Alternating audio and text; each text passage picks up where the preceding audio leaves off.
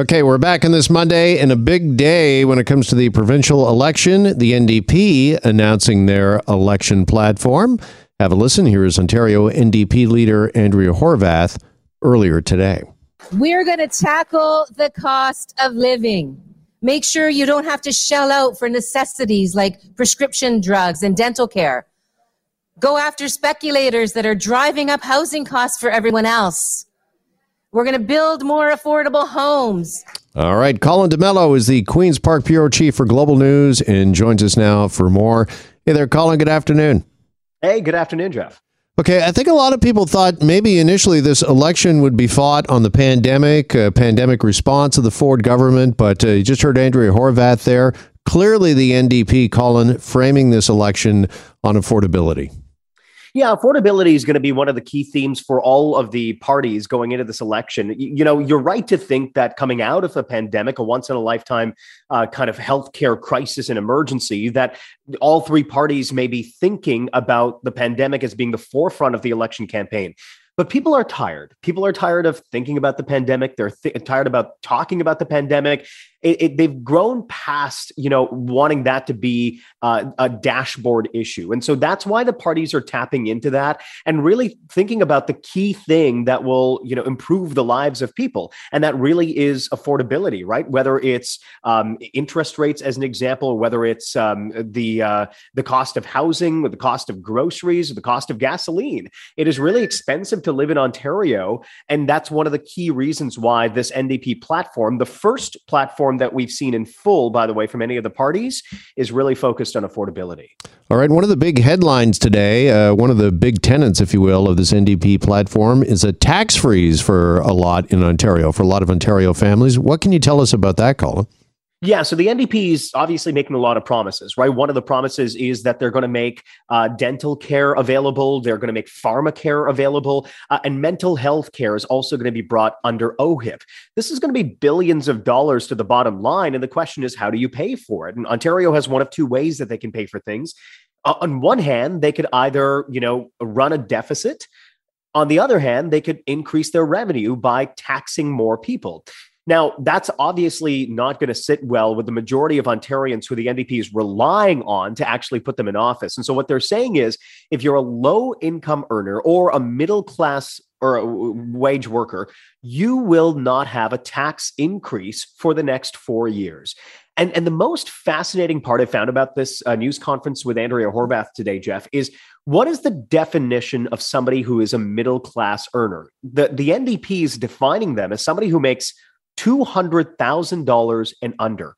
And that might, throw you for a bit of a loop, right? $200,000, that sounds like a lot of money for somebody to make. And certainly it's well above the provincial or national average for income. Well, the NDP says, listen, even at $200,000, you may be struggling to pay some of your bills, whether it's, you have a huge mortgage or you have a lot of costs with gasoline or, other costs or expenses. So they're defining middle class as 200,000. Now they're saying multimillionaires and corporations, they're largely undefined, but the NDP saying they will tax those people and those groups in order to bring in some additional revenue to help offset some of their new expenditures. Yeah, this is a really, really fascinating and interesting promise from the NDP. And that $200,000, Colin, that's household income, correct? No, that would be actually individual income. Okay. So they're saying an individual who earns $200,000. Otherwise, it would be an individual, two individuals who earn $100,000, which, there are a lot of people, certainly those on the Sunshine List, thousands of them who earn that income. So it is an individual earning $200,000 and under that they say would not be impacted by any new taxes for 4 years under an NDP government. Okay. And also important, I think, to underline or underscore here that it is a tax freeze. You'll still be paying taxes. You just won't be paying more for the next 4 years. Right. I mean, the NDP is obviously not looking to completely bankrupt or completely empty out, what their revenue streams are. So yes, it's just a tax freeze, but they are signaling that those who are not covered under there. So if you make 200,000 plus, you could see some increases on your taxes. But they are largely going after, what a lot of people on the left of center like to call, the groups that don't pay their fair share, rather, right? Whether it's big corporations or multimillionaires, they are largely undefined. And the other thing, Jeff, is we don't know what additional tax burdens those groups could face. All right, Colin, you mentioned NDP first out of the gate unveiling their platform today. Is it costed at all? Did we, kind of get a rundown of costs? No, and that was one of the things that, any journalist would look out for, right? Because it's easy to make the promises. It's really difficult to find out exactly how you're going to pay for it. And taxpayers, in my view, deserve to know going into an election campaign how much money a party is going to spend for all these flashy promises that they're making. And so the NDP says, listen, we cannot give you a fully costed platform because the provincial budget has not been tabled just yet. And the provincial budget they use as a baseline. So whatever numbers are in the provincial budget, you have to really compare and contrast the NDP's platform to those baseline figures. So they are promising that we're going to get an updated costed platform sometime in the next month or so before the actual election date itself. But they're waiting for that actual platform that actual budget to be tabled, which comes later on this week. Okay. And do we anticipate that is going to be a area of attack, if you will, for Doug Ford, Stephen Del Duca, and others when it comes to the NDP and Andrea Horwath, that you're promising a tax freeze and making all of these other promises when it comes to pharmacare and dental care? But how are you going to pay for all of this? I can just hear the questions now at the debate. Yeah, I mean, the NDP has always been kind of tagged with this, whether you consider it fair or not, right? Like a tax and spend type of party, one that will raise taxes on everyone, which is why the NDP is kind of very clear about that tax freeze and spending like, as we've said in the past, they've, spending like drunken sailors. One of the things that the progressive conservatives are going to do, though, is highlight, how much money the NDP is going to spend and as well as some of their accounting practices. In 2018, the NDP made a colossal error in their platform. They had actually subtracted when they should have added. They were adding money to a reserve, but they for some reason subtracted it from their final count when they should have been adding it to their final count. And that led to a lot of criticism about the NDP just not being able to do any math. And so this is why the NDP will be very careful this time around to make sure that they cross their I's, and they show their work because they don't want to be caught with the same debacle again. All right. Just finally, Colin, also making news out of Queen's Park this afternoon. Teachers unions, they are making some noise, making sure that they're being heard when it comes to this election. Yeah, I mean, the teachers' unions obviously have had a very fraught relationship with the Ontario government, right, as they tried to bargain for a new contract. And so they're saying they have a few demands of the Ontario government or any party that forms government. They want smaller class sizes. They want to finally tackle the repair backlog that the province has been trying to do for the last number of years.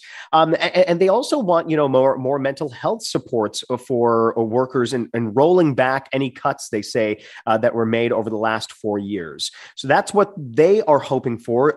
You can anticipate that the education unions will be a very vocal part of this election campaign. They've been chomping at the bit to really have their voice heard. They were prevented from doing so really over the last number of months. And so they will be front and center running ads and, potentially holding rallies to have their voices heard. All right, Colin, really appreciate this and really happy to let everybody know you're going to be joining us on the regular with updates as we work our way towards Election Day, provincial election day. So we will talk again soon and we'll look for a full wrap tonight, of course, on Global News at 5:30 and 6. Colin, much appreciated. All right, there is Colin D'Mello, Queen's Park Bureau Chief for Global News, joining us. When we come back after the break, we're going to explore a little more about this NDP promise of a tax freeze for those earning $200,000 a year or less in the province. Interesting proposal. Is it enough to get your vote? What do you think? What do you make of this major campaign announcement from the NDP here today? 1-888-225-TALK, 416-870-6400 in Toronto. Again, in London, in Hamilton, sorry if you're listening on CHML or CFPL, 1-888-225-TALK. In Toronto, 416-870-6400. We'll get your calls and takes on This campaign promise, a fairly substantial one made by the NDP earlier today, a tax freeze for the next 4 years for those that earn $200,000 a year or less on the Jeff MacArthur Show. Hi, it's Shauna, and I might be a bad parent because my kids think French fries are vegetables. Hey, it's Ryan, and I might be a bad parent because I went out for wings when my wife was in the hospital after giving birth. Johnny here. I might be a bad parent because in my house, the tooth fairy gives pocket change. But we're not alone. Len emailed us and said his 6-year-old daughter's Tarzan moment going from love seat to lazy boy by curtains made him more proud than any dance recital. And Andy left his 2-year-old at the rink. All right, guys, I'm sure we're not alone. Like Andy's kid. For stories and confessions like this, make sure you check out our podcast. It's called Bad Parents, and it's available wherever you get your podcasts. I left a glove at the rink.